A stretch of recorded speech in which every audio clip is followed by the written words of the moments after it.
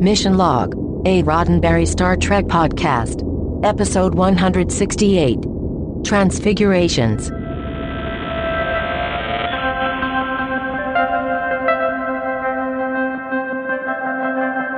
Greetings, fellow babies, and welcome to another episode of Mission Log, a Roddenberry Star Trek podcast. I'm Ken Ray. And I'm John Champion. On Mission Log, we talk Trek, Star Trek, examining it for deep meanings and interesting points we can fold into our daily lives.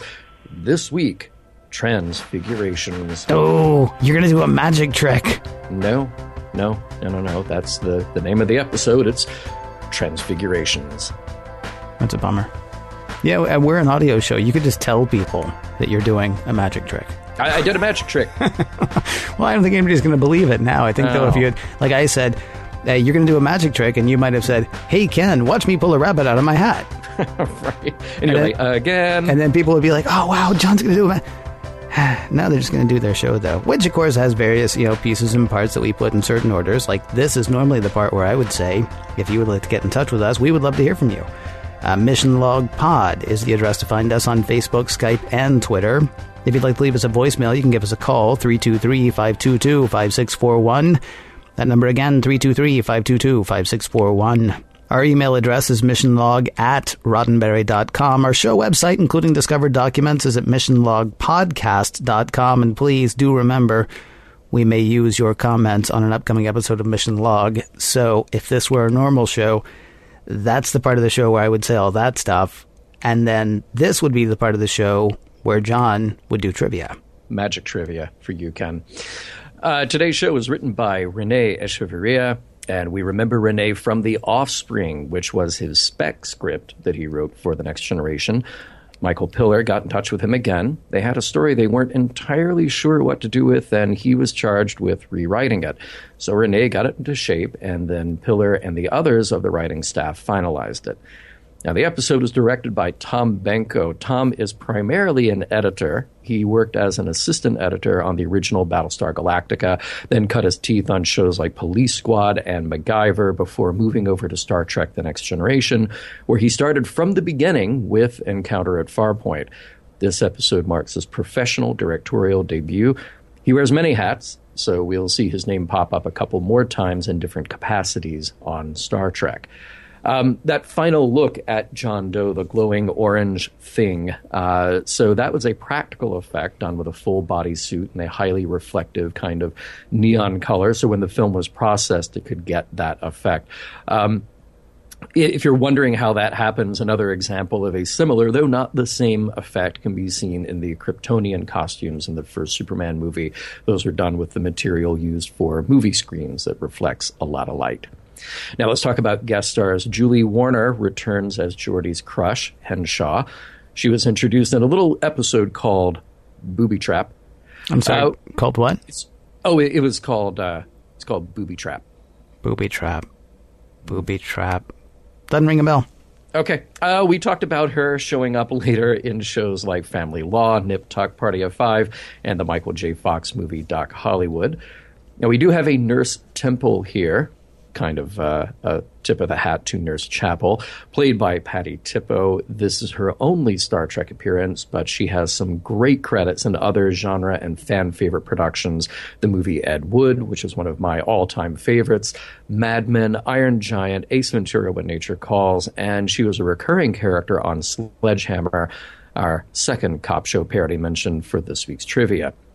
Charles Dennis plays Commander Sunad. That name, by the way, is story editor Richard Danis's name spelled backwards. He's the guy who wrote Deja Q, did the teleplay for, Booby Trap. Really? Yeah, he did. All right. And Charles Dennis was born in Canada, worked as a child actor, and also worked as the youngest drama critic for the Toronto Telegram, starting there at the age of 17. He is a novelist, a playwright, a host, and if that isn't enough, he's got plenty of film and TV credits as an actor, too, starting with an uncredited role in Patton, than shows like Law and Order. Tons of voice work in Star Wars, video games, and animated, and a bit of Star Trek. An appearance in 2001: A Space Travesty, and he will be back for one more on-camera appearance in Star Trek as well. And finally, Mark Lemura as John Doe. Mark has made a number of appearances in soap operas: All My Children, As the World Turns, One Life to Live. And he also shows up in the usual places: Law and Order, just all the Law and Order. There's a bunch of them. He's also appeared in Kojak, Matlock, 30 Rock, and other shows that don't end with the letter K. Meet John Doe was a Frank Capra movie made in 1941. Today, we will meet a different John Doe.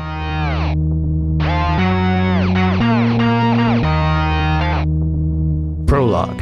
The Enterprise is doing some star charting or something. Things are moving kind of slow. And Worf and Geordi are sitting in 10 forward doing what Geordi does, talking over his problems with women. Worf's like, "You gotta be all grrr," to which Geordi replies, "But I'm all squeak, squeak." Interestingly, the woman Geordi is interested in is Christy Henshaw, the one who spurned Geordi's advances in the episode with holodeck Leah Brahms. Only this time, she's obviously into Geordi. And he's still blowing it. Do we see a holodeck Christy Henshaw in Geordi's future? This moment of embarrassment suspended due to a call from Commander Riker. Riker, Geordi, Dr. Crusher, and Lieutenant Commander Data are headed down to a planet to check out a one-person wreck. Small ship, fading life signs. On the planet, they find a bloody mess of a guy sort of pinned in the wreckage of the one-man ship. Dr. Crusher says he's too unstable to transport. They'll need to hook up the victim's brain to someone else's brain to sort of stabilize it. Should not cause a problem for Geordi, who volunteers. And it doesn't really cause a problem, though he does take a sort of energy jolt to the forehead when the link is made.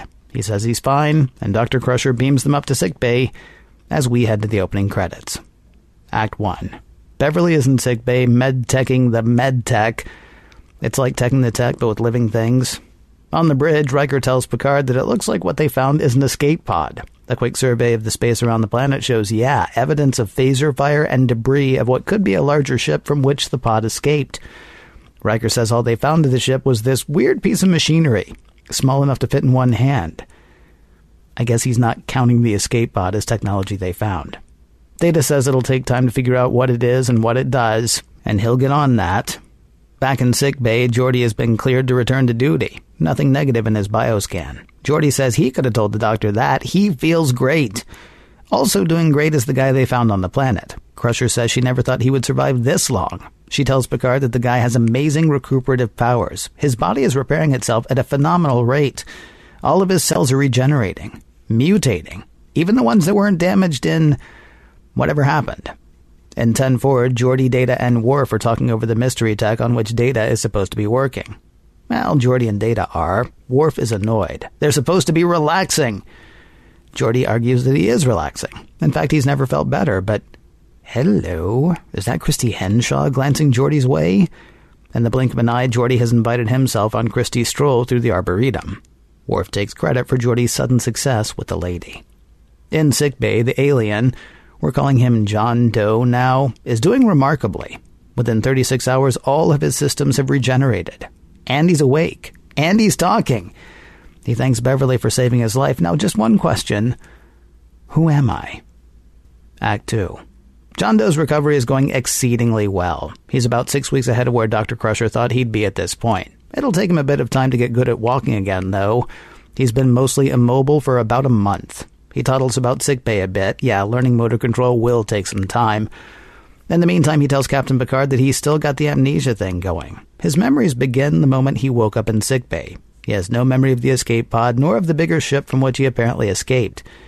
There is one concern. He gets these sharp pains now and again. Nothing to do with the injuries, though. Dr. Crusher believes it's something to do with the genetic mutation she spotted earlier. In the turbo lift, Geordi and Christy Henshaw are making out. She leaves, Riker enters, and notes the budding relationship. Geordi says he's felt kind of awesome for the past month. Something sure has changed. Riker says what's changed is Geordi. And Geordi agrees. In sickbay, Transporter Chief O'Brien comes in, clutching his arm. He's dislocated his shoulder on the holodeck. Dr. Crusher goes to get the medical equipment to make it all better, though while she's gone, John Doe tells O'Brien that everything will be fine. Then he lays a hand on the injured shoulder and makes it all better. Not only is the pain gone, but Dr. Crusher's tricorder indicates that the injury is completely healed. John says he doesn't know what he did. It was just instinct. Over dinner, the family Crusher is talking over John's healing touch. Beverly says she can't find anything about him that should give him such powers, yet there they are. Wes says he likes John, and he thinks his mom likes John too. Likes John likes him. She says her feelings for John aren't romantic, exactly. It's more like a spiritual connection she feels. On the bridge, remember that thing Picard had earlier? The alien tech from the escape pod? Geordi's finally figured it out. It's a navigational chart. A wholly alien nav chart. Eventually they are able to figure out where John Doe is from. Yay! Well, you'd think yay, though John tells the captain, "You must not take me home." He still doesn't know why he left, and he still doesn't know what happened to the others he suddenly remembers, but he does know that Picard cannot take him back. Not yet. Picard says it'll be 3 weeks before they get back to his planet anyway. They'll try to work things out by then. Picard and Beverly leave, just missing another of John's spells. This time he experiences pain and pulses with energy before regaining control. Act 3. In 10-4, John Doe is finally getting a look at the ship outside of sickbay. He's amazed by the various different types of people able to work together. It is new to him. Despite not remembering his people, he's pretty sure they're different in that respect. John feels like he's on the verge of something, though. Yesterday, during the spell Beverly and Picard missed, during that energy pulse, for one terrifying moment his purpose seemed clear. Then it was gone. Beverly figures that's tied somehow to the cell mutation he's experiencing. She wishes she could help him more, though he says she's already done so much. Both acknowledge how much they prize the relationship they've built. In fact, John seems to indicate that he would like to take it further, but he knows that he's on some kind of journey, that all of the changes are part of that journey, and that has to come before all else. On the bridge, Worf has spotted a ship headed their way. He can't ID it, but it's coming in hot, traveling at warp 9.72. It's not responding to hails, but at its current rate of speed, it'll be on them in about 10 hours. In sickbay, John's having another of his spells, and it's a painful one. He says he has to get off the ship, and he runs out of sickbay to a shuttle bay. He tries to steal a shuttlecraft, though Worf gets the drop on him. Or tries to. John has another one of his spells, one that pushes Worf away, over a railing, down to the shuttle bay platform, 1 story below. And Worf dies. Broken neck, no life signs. He's dead, listener. Good thing there's an alien with healing powers on board. He does the laying of hands thing, and Worf is better. Completely. Act 4. In his ready room, Picard is reading John Doe the Riot Act, trying to steal a shuttlecraft. Indeed! Still, he acknowledges the part where John healed Worf, which is why they're talking in his ready room instead of in the brig. John still doesn't know what's going on with him, though he is afraid. He knows that whatever's happening is dangerous to everyone around him, and he has to get away. Dr. Crusher, Picard, and John are hashing out their next move when they're interrupted by a call from the bridge. The alien vessel is entering weapons range, and its shields are up. They head to the bridge, where Geordi stops John. He thanks John for whatever power John transferred to him at the wreckage site, though John says he doubts he can take credit for that. Perhaps he just showed Geordi something that Geordi had all along. When their two ships are face-to-face, the people aboard the alien vessel finally make contact, and John recognizes their commander immediately. He is Sunad, and that's all John can remember. With audio cut, John tells Picard that he doesn't know how, but he knows that Sunad is dangerous. Audio re-established, Sunad intros himself as a commander from Zalcon. The Enterprise is trespassing, and that guy is our prisoner. Give him back and go away. Thanks for saving his life. We're going to kill him now. He is a disruptive influence. He spreads lies. He encourages dissent. He disturbs the natural order of our society. You got 2 hours to turn him over to us. Assessing the situation, the opposing ship is about as strong as the Enterprise, where weapons and shields are concerned, and about as fast and maneuverable as well. Counselor Troy says she is sure the Zalconians are willing to kill John. They hate him. But there's something else. They fear him, too. Troy, Riker, Picard, Dr. Crusher, and John go to talk over their options. John's memory is still on the blink. He can't say whether Sunad's accusations are true. He doesn't think he's a criminal, but he won't put the Enterprise in danger either. If it comes to it, he will surrender. But he thinks there's more than his own life at stake here. There's still something important he has to do. His survival is vital. And with that, Picard dismisses John so he and his officers can discuss the matter further. Picard believes John that his life has broader ramifications than that of a simple criminal. And Troy says Sunad believes that too. Sure, there are Zalconian laws to consider, but Crusher is incredulous. Did she really save John's life so the Zalconians could kill him? Act 5. It's a face-off between Sunad and Picard. Picard makes the usual Federation peace overture, though Sunad says the Zalconians don't want to be friends. They want their prisoner and for the Enterprise to leave. Picard says fine, but he'd like to know why. Why does John have to die? Sunad says that's none of Picard's business, and Picard agrees, though he says there are extenuating circumstances, like John's sudden ability to heal other beings with a touch, and his ability to bring people back from the dead. Sunad says it's all lies, that John has corrupted the Enterprise as well, and with that, he force chokes everyone on the Federation ship. Now, it's not the Force. A subordinate does something with a machine, but the effect is the same. Every living thing on the Enterprise goes down, unable to breathe. Every living thing, that is, except John. He heals Beverly with a touch. He heals a guy in a corridor with a touch. Then he heals everyone on the Enterprise by touching a control panel. And now he remembers who and what he is. He and Beverly hit the bridge in time to hear Sunad order the ship to fire on the Enterprise. That order is sort of belayed by John waving his hand and instantly transporting Sunad from his bridge to Picard's. Sunad tells Picard to kill John. He is dangerous! Though John says that's not true. John, as it happens, is the next step in Zalconian evolution. His people are on the verge of a transmutation beyond the physical, and he'll be the first to go. The authorities saw the transmutants as a threat to society and killed them when they could, telling them and anyone else that the changes were harmful, a disease. John says they were terrified of something they couldn't understand. And with that, John is transformed. He is energy. He is light. He offers to show Sunad the way, though Sunad says, "Don't touch me." "Fine," says John, "but others will follow now that you cannot stop me." Then John sends Sunad back to his ship, which beats a hasty retreat. John thanks the crew of the Enterprise for all that they've done, though Picard says the honor was theirs, to have witnessed the emergence of a new life form. John expresses particular gratitude for Beverly's help, and particular sorrow at leaving her. Then he's gone. The end.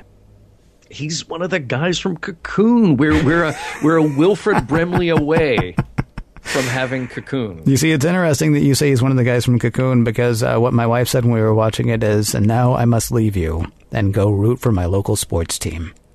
Starman? Huh? No, those guys in the body socks at all the the things, at all the, like, if you ever watch a basketball game or a hockey, like in playoffs, they don't do much of regular hockey. Guys in body socks in like whatever color of their team. Oh, see, have you really never seen that? I know. I busted a gut when she said that. Seriously, and there are people watching this right now going, please stop." Mission Log sports fans, which I imagine that there are several. There are several. You are half of them. Yeah, I disagree with that. I think there are plenty of hockey fans listening, and they've watched the playoffs. Even if they're not regular season hockey fans, they've watched the playoffs. Then you'll see a guy. Seriously, you'll see. You just watch a game. Watch a Golden State Warriors game. I can almost guarantee, or actually hockey is better. Watch a hockey game. Okay. Because what happens is they put somebody in the penalty box, and then there will seriously be one or two guys in body socks practically hanging off the glass of the penalty box. And they're wearing like the full thing, sort of like if Andy Serkis shows up on set wearing a green screen ready outfit. Ping pong balls not included, but yes, they're ready to go. They're ready to step in as Gollum or Snoke or King Kong or whatever it is Andy Serkis is playing this week. They're ready to be that thing. Yes. That's seriously, I'm so sorry that joke passed you by, because you also would have busted a gut, I feel certain. It didn't pass by the others, the sports fans. I know that other Mission Log fan was also a sports fan. Right. Okay, Geordi. Yeah. It's terrible advice from Worf. And it's so charming to see Worf be so clueless about so much. I figured if you can fool the guy with prune juice, you can fool him enough to think that his advice is valued by the rest of the crew. And yet he sees it work. Well, he thinks he sees it work, and that's that's probably enough. Yeah, he's kind of clueless. It's sort of charming that Worf is that clueless. It makes you wonder about his ability to do his job. He's not. That's not fair. He's clueless about romantic relationships between humans and humans. He's not clueless just in general. No, he's not clueless in general. But what I'm saying is that he can be easily fooled. Like, you just sort of act like, oh, yeah, hey, thanks, Worf. That's great. Thanks for the advice. Yeah. Go back, stand behind the horseshoe, and, we'll try not to use things like irony around you. Now, one thing that we are missing is a huge, massive backstory, missing scenes and everything between the last time we saw Christy Henshaw and now. Geordi could not have gotten that whole thing more wrong the first time that she's around, and now she's back for more, and she likes him? Yeah. Are you saying that there's actual backstory here, or are you just saying what the heck? I'm saying what the heck. Okay, good, because I was like, he built what he thought would be the perfect date for her. Yeah. And she's like, yeah, I'm really not into you. I believe she actually said the words, I don't think of you that way. Right. On their romantic date. And now she's like sending all the signals. And I don't blame Geordi for missing all the signals this time, because she said pretty clearly, don't think of you that way. Sure. Yeah. She needs to say at least as clearly, by the way, thinking of you that way now. Right. It seems to me. I don't know. It's so strange. It's really odd that they would do that, and maybe somebody wrote something for another episode that just never made it there to say, like, oh yeah, she kind of warmed up to him. But, maybe, or wow, is she going to become his girlfriend now? Like, is she a recurring character? I'm afraid not. See, it makes no sense that they would bring her back. Well, one thing we do learn, and I'm really happy to see it, is that Starfleet finally perfected that piece of equipment that, the one that you hook it up to a dying patient and you hook it up to somebody else's brain and you stabilize them. Yeah. Yeah.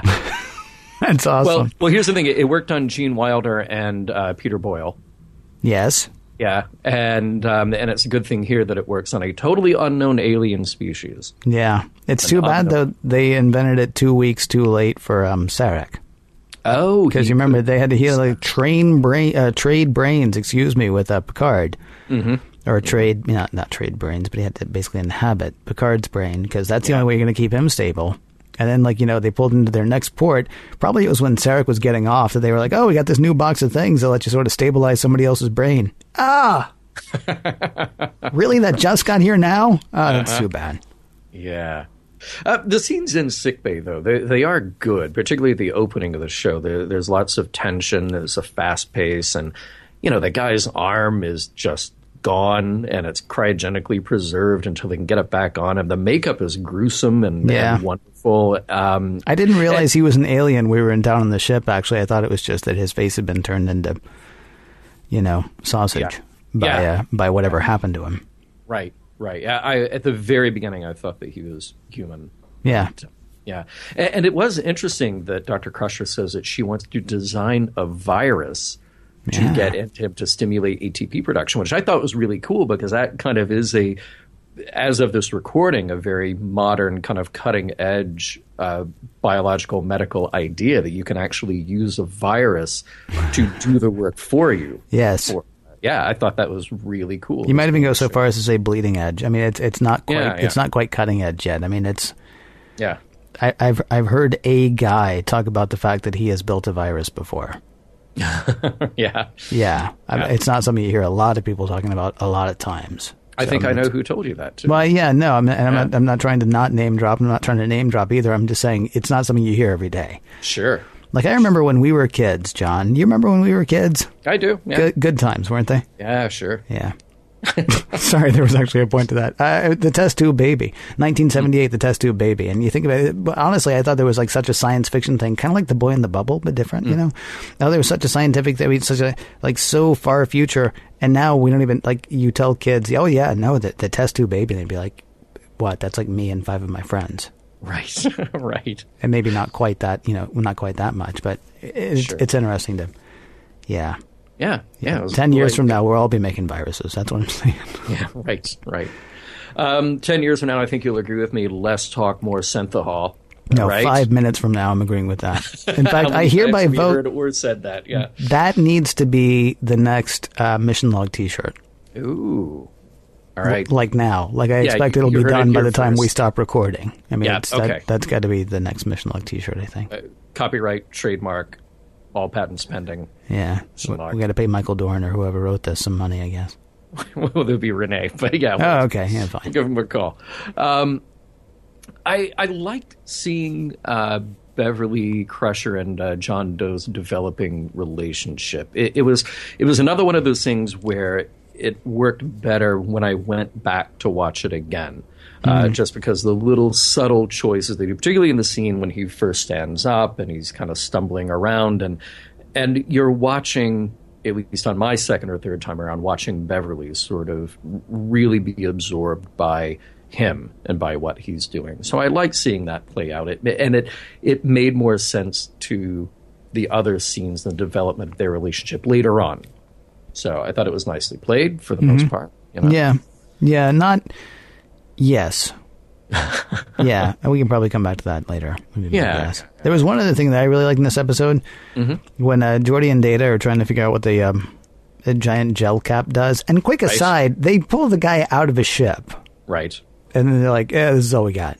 Yeah, right. I don't understand. They could have beamed the whole ship up. Well, they could have beamed the whole ship up, yes. Or they could have just stripped it maybe a little bit longer. Went inside and they're like, wow, that looks like something we don't understand. So let's take that and leave the rest of this stuff and we'll just lie. But here's the thing. I like the fact that when they're trying to figure out what the giant gel cap does, then Geordi, I think it is, or maybe it's Zeta, who's like, let's not even try to figure out what it does. Let's just plug it in. Let's just plug it in and see what it does. And I'm kind of like, that's a little nutty. That's a little on the edge, but I kind of like it. I like that. I like that idea. Yeah. Well, and for all the things that they have, like say hooking up Geordi's brain to an alien brain, or being able to beam over to a 1,000-year-old ship and just download logs, you would think that that's one of those things. Like, hey, if we had that ship, we just hook up a computer, a tricorder, or whatever, and we'll get some info. It seems like with a device like this, you ought to just be able to take it into the holodeck, toss it in, close the door, see what happens. Say go. Exactly. Just go. That's right. Computer, run magic transmutation figuration program 5. It was a neat idea that little piece of equipment is the data is encoded on a cellular level.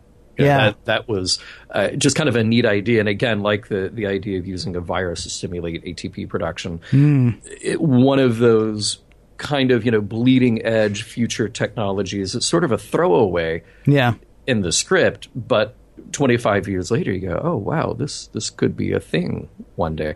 Now, there was entirely too much talking about it when they were sitting at 10 forward. And I know that was the joke, of course. But then there's even more talking about it when they're actually there at the bridge station and they just tech the heck out of the tech. And did you like the use of the term med-teching? The med tech, I loved that. Yeah. Bravo. Well, it wasn't. I assume that wasn't me. Somebody else has to have thought of that at some point. No, but it's well done. And I tell you what, if anybody's hiring for a new Star Trek, then they need to look no further than the med tech. Hold on a second. Is there going to be a new Star Trek? We can talk about that some other time. Yeah. Chief O'Brien, kayaking again. We might see more of that, letting you know now. The dude should not do things that cause physical injury. Particularly not over and over again. And maybe I thought it was just the sadness of standing alone in the transporter room all day. Maybe his way of getting attention, that, hey, nobody's coming in here to beam anywhere, so I'll go get hurt on the holodeck, and then I'll have some human interaction. You think he's hurting himself on purpose, really? Maybe not on purpose, but the silver lining around that cloud is that humans will talk to him other than just him standing sad and alone. See, I'm not sure that could be it, though, because if Geordi has taught us anything, it's easy to make friends on the holodeck. Yeah. Well, that might just be Geordi and Riker. And and Barclay. Barclay, yeah. Also, you can get hurt on the holodeck. Yeah. Because don't they have, when everything's working right, it's got the safety protocols. Well, are they safety protocols or are they mortality fail-safes? Okay, so you can do anything to you but kill you. I would think, well, then risk your life. Well, yeah. I'm just thinking that, if Chief O'Brien, a guy who needs the use of his limbs, whatever, doing his job. I used to run an audio board, dude, and I broke my hand one time, and you know what I did the next day? I kept running the audio board. You just used your broken hand. Seriously, you put yourself in a cast and you go. You play through. I mean, he's not a surgeon, for crying out loud.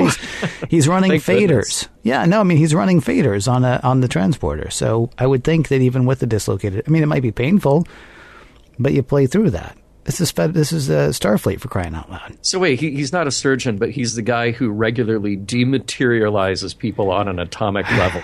Well, he doesn't do it on an atomic level. He pushes a fader that does it on an atomic level, right? Okay, fair enough. If he is still able to slide something up a board and slide that thing back down the board, he's pretty much good. He's got to turn off weapons too. He can do that. Yeah. I actually do like the scene between Wesley and Beverly. It's not the best scene they've ever had, but it is nice to see them having an adult conversation about a relatable topic. Yeah. Because so much of dealing with Wesley is just dealing with him being a child. Mm-hmm. And it must also mean that there's definitely not a rule against Starfleet Medical fraternizing with alien patients. She does acknowledge the fact that she is the doctor and he's the patient. Sure. Yeah. Of course, he is going to get better eventually. Yeah. And then when he does. Yeah. Exactly. Right. Yeah. I also thought that if that other ship is traveling at warp 9.72, it's as fast as the Enterprise, and it's still 10 hours away from the Enterprise, then the sensors on the Enterprise have got to reach a really long way. Mm-hmm. That I did not do the math, but I'm just saying that I'm assuming that the math would show that is a really long way away. I would imagine so, yeah. And you mentioned Sunad's weapon against the Enterprise. Force choking, cutting the oxygen, whatever. It's a really interesting choice. It makes them feel dangerous. And it raises the question that if they have that much power, why are they just going right after John Doe? Is it my imagination, or did Ken do a snippet of a song from the musical John Doe, Superstar, in the recap?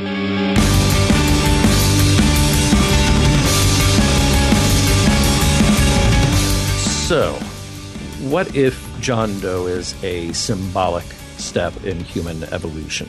Mm-hmm. And I phrase it like that because, again, if Star Trek's not real, if aliens in the Star Trek sense aren't real, then we have to look at this and say, okay, well, they represent something about humanity, some aspect about humanity. And then we ask, well, what are his qualities? He becomes a glowing, shiny energy thing. He can heal people. He can give Geordi a personality makeover, which I wondered if that lasts into the next episode or even the next hour after he's gone, because man, the guy needed some help. Can he do this on his own people, mm-hmm. or are those skills useless for any of his own kind who have turned into glowing, shiny energy things? Well, nobody's turned into a glowing, shining energy thing, though. He's the first. Well, I got the impression that there were others who might have been in the process of turning into shining, glowing energy things, but they got stopped by Sunad and his people. Right. Yeah.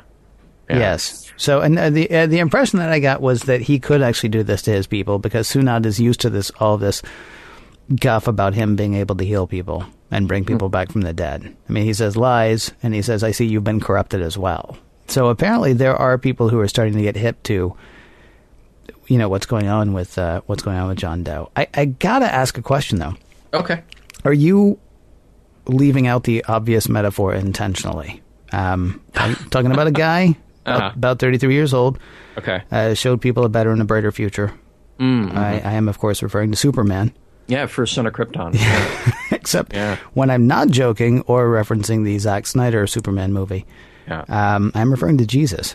Spent most of his life in obscurity, suddenly realizes he is the way, the truth, and the life, has healing powers, can raise the dead, is accepting of other people that are different than him, disrupts everything, is hunted by, his government.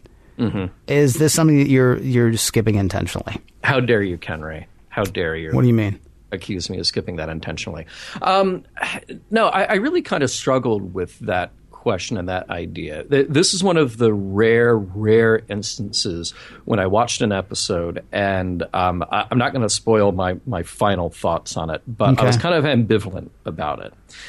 And I thought, maybe if I read some other comments that people had, maybe that will not influence my take on it, but at least add some depth to my take on it.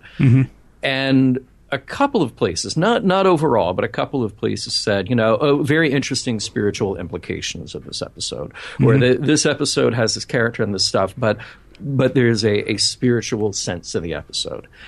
And I thought, okay, I get the parallel. I get the idea of the physical things that this character does, that he heals people, he's a threat to his government, he's different. But then I kept coming back to this sort of central question, this idea that I was asking myself the similarities between John Doe and Jesus.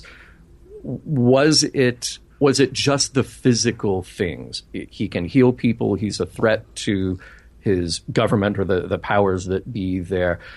He can bring Worf back to life. But were we at any point asked to accept him as a spiritual or religious leader?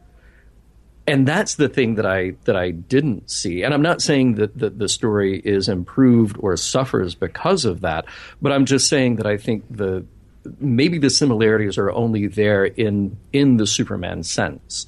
Again, the Superman, we're not asking of anybody that Superman is to be worshipped or have a religion built around. Not that we might not see that in an upcoming Superman movie.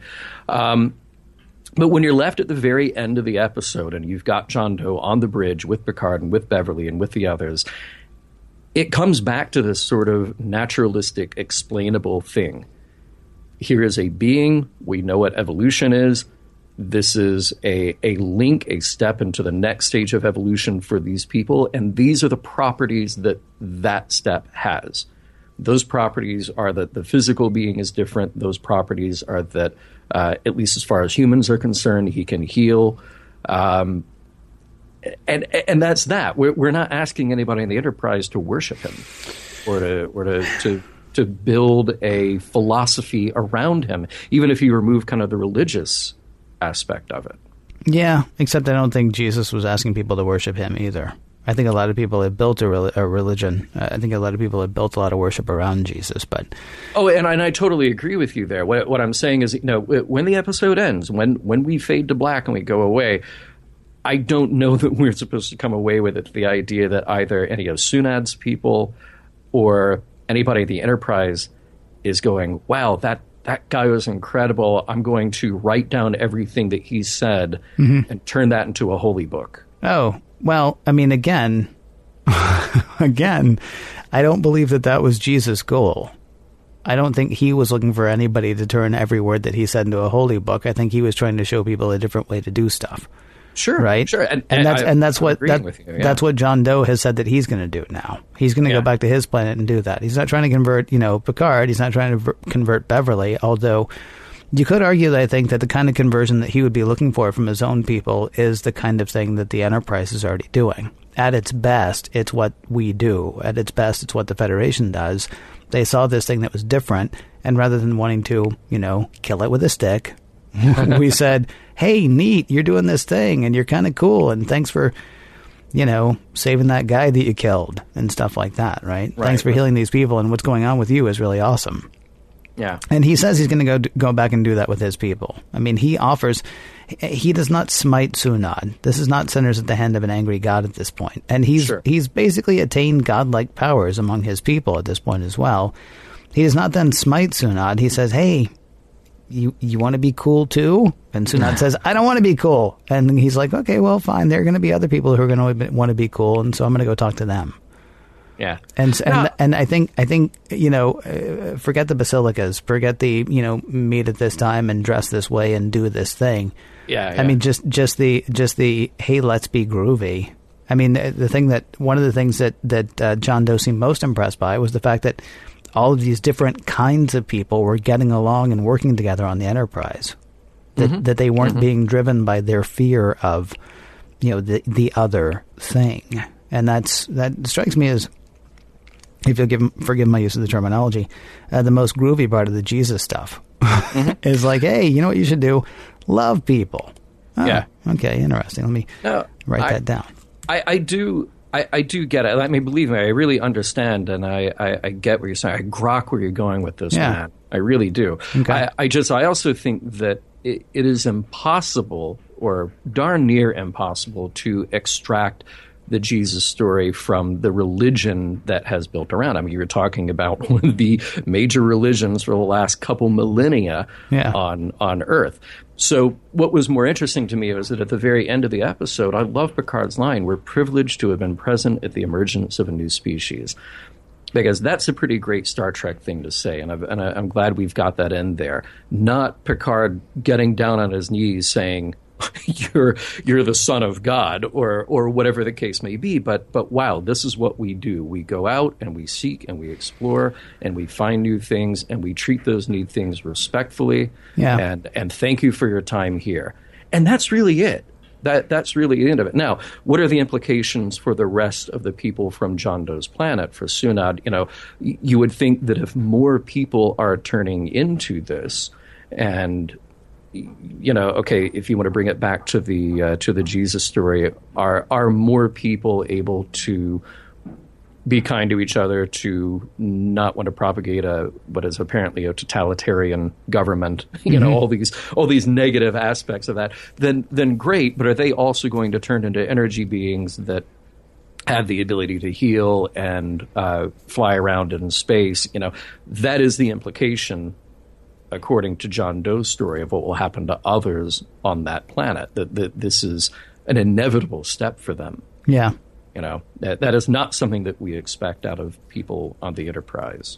Well, this will likely really upset people, but I guess I'm kind of okay with it. I always sort of assume that in the theology that includes Jesus, that Jesus was allegory, and I don't mean he was an allegory. Maybe he was a guy, maybe he wasn't. I'm not, whatever. But I always sort of assume that Jesus was like an allegory, that God sent Jesus to say, all right, look, if I were going to be one of you guys, this is how I'd do it.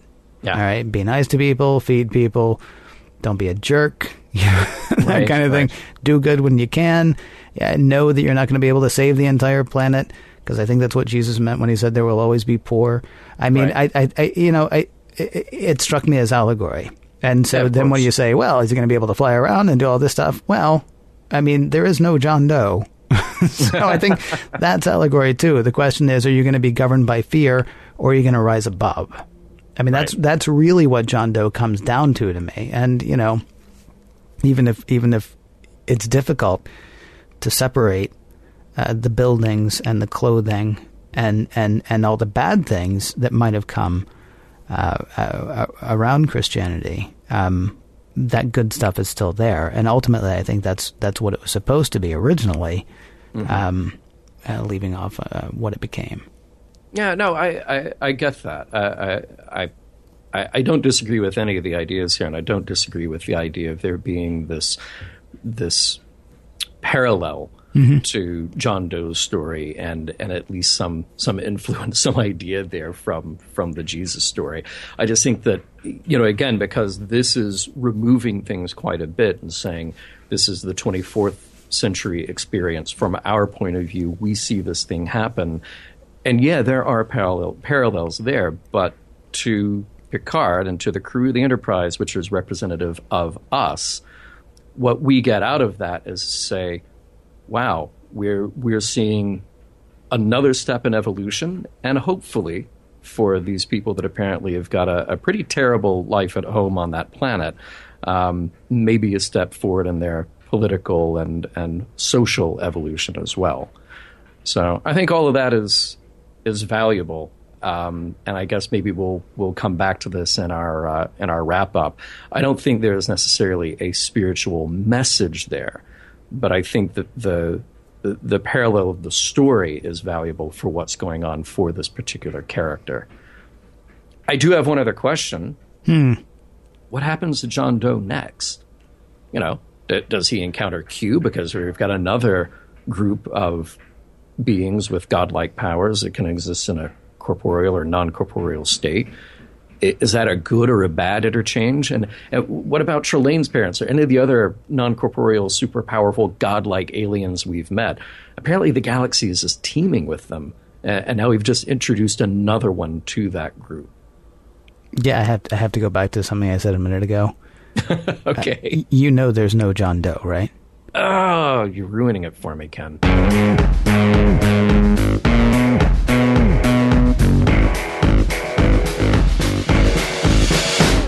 After that last segment, am I the only one with the song by the band The Enemy playing through their memory circuits?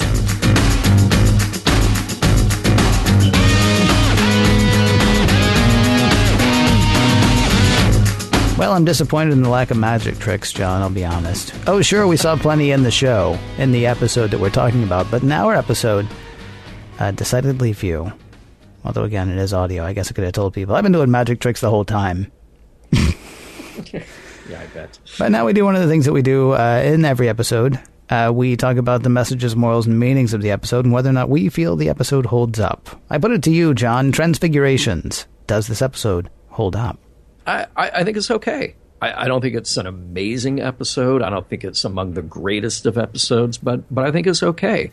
I'll tell you that I was not invested in the idea of John Doe not knowing who he was. I thought that was just sort of a writer trick to say we're going to hold off any kind of reveal until the end. And I wasn't too concerned about his healing abilities, which run from spinal cord repair to making Geordi not a loser, which is apparently something you can heal. I was very interested in the implications of prejudice and discrimination on his homeworld. And we only get a little taste of that at the end. And it seems like too little, too late almost. If this had been Kirk in Let This Be Your Last Battlefield, then we would have seen John Doe and Sunad chase each other around for 20 minutes while stuff blows up. I have to do one thing. Yeah. Let that be your last battlefield. That'll maybe that should be another shirt. That'll always be a thing. I'm sorry. That'll always be a thing. Sorry to interrupt your flow there. But. No, I'll get a new shirt. It'll be the word "this" crossed out with that written over it. That'll be good. I feel like this is one of those stories that almost would have worked better as a novel. We've talked about some of those before, where you sort of dig deep into a character. But you'd have to change up the pacing and the plot points, and I feel like those are the only negatives in the way this is done as a production. John Doe is an interesting guy and played very well here. I'm just not sure that the story as scripted really works as well as it could have.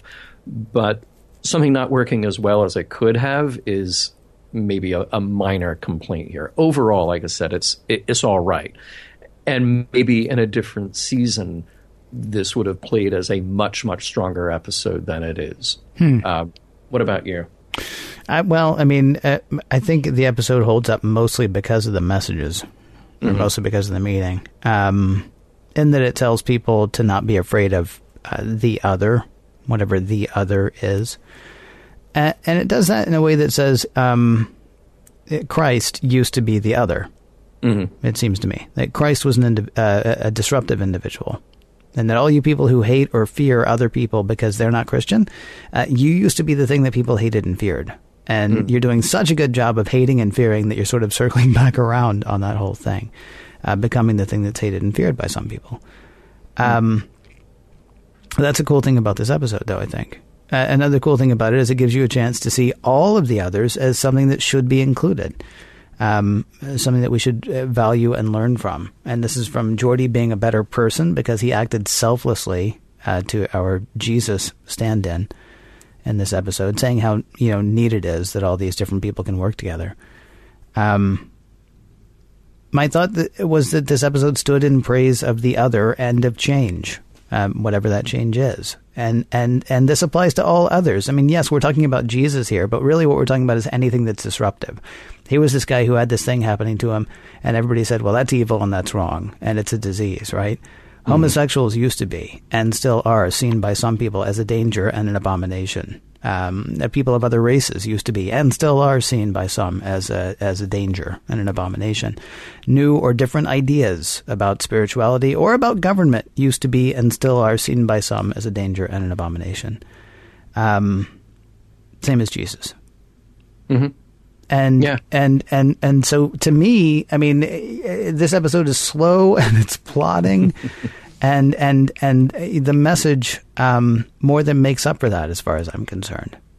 So, I mean, it way holds up to me, and yet it's not the most enjoyable episode. I think it's important messages, and I think it's really worth watching. It's more than worth watching. Again, it's one of those that it feels to me should be required viewing for some, or maybe required viewing for all, so that we're not separating out. Most exciting episode? No, not by a long shot. But kind of an important episode, I think. Yeah, I think I kind of come down on the same camp as you with the messages, because the more I picked it apart, I said to myself, well, is there a message to helping an injured stranger? Well, not really. That's not really what this is about. Is there a message about him helping us? Well, again, not really. That's not the important part of the show.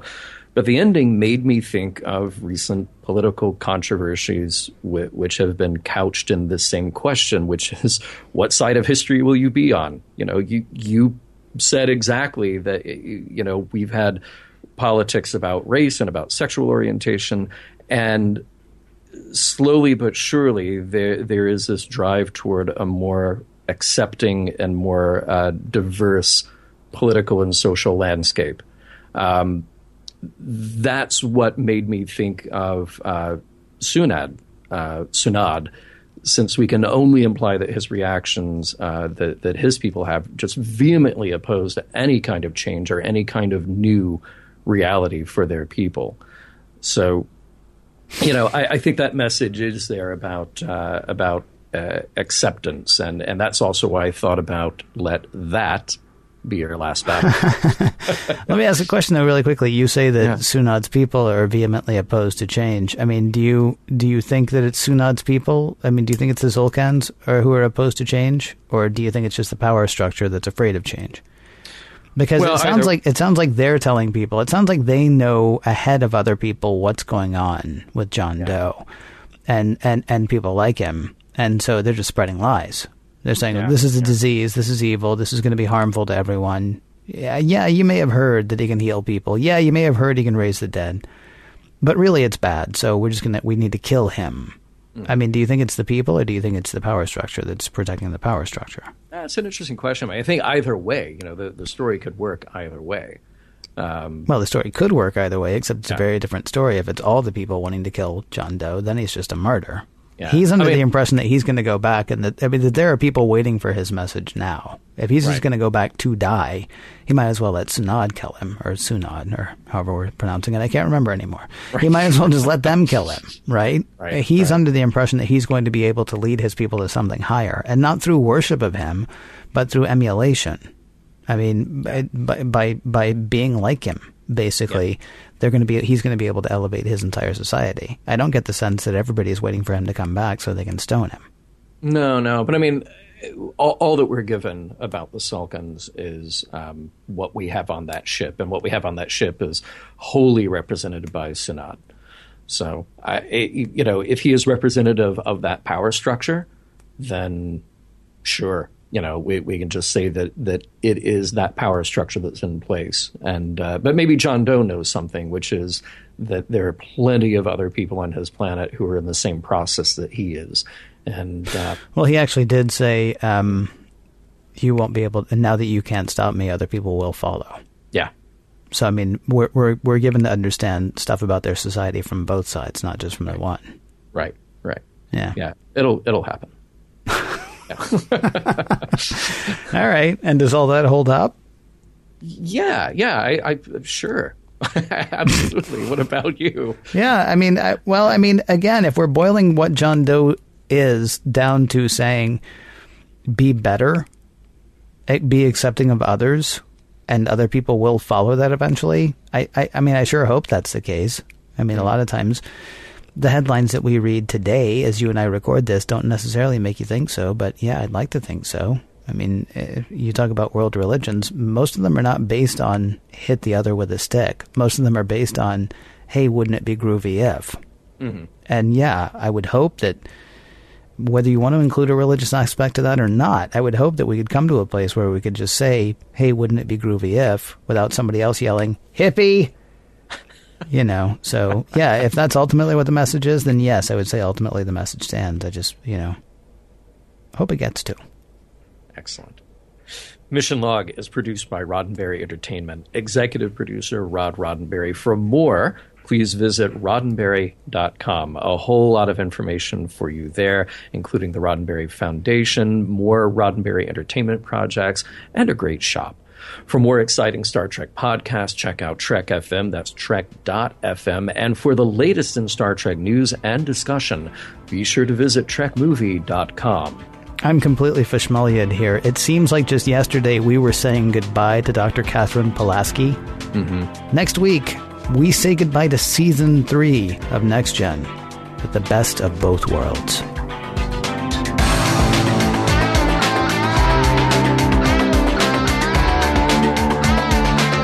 Some of the music for Mission Log provided by Warp 11, online at warp11.com, and from the album Messages by Key Theory, free to download at kitheory.com.